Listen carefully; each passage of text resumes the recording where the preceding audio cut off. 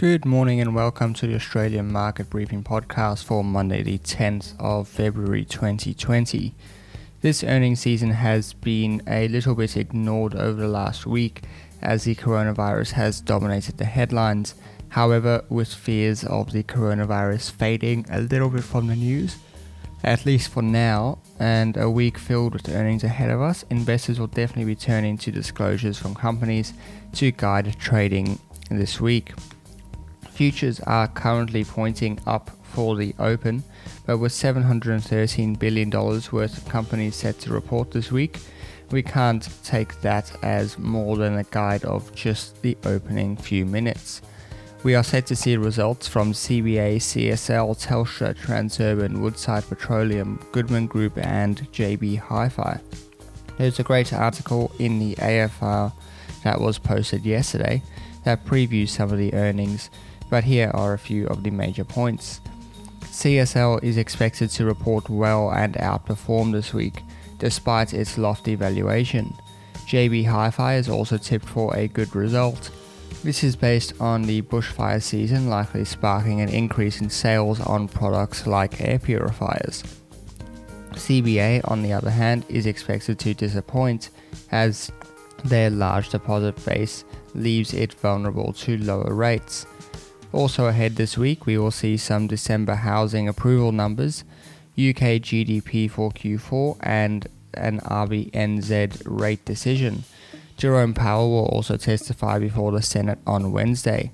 The Reserve Bank of New Zealand Governor will testify on Thursday in front of Parliament. On Friday, we will see US January retail sales. In terms of the coronavirus, China does seem to be struggling to contain it. The death toll has now reached 813 lives, with a record number being reported yesterday. And public anger is mounting as the doctor who warned of the coming outbreak died last week from the virus. Many factories are electing to remain closed today as the first scheduled day back at work after a 3-week shutdown. There is speculation that the handling of the outbreak will have serious implications for the rule of the Communist Party going forward. However, we will have to wait until the outbreak is mostly over to see really how much of an effect it has had. That is all we have for today. Thank you for listening. I'll be back tomorrow with another episode.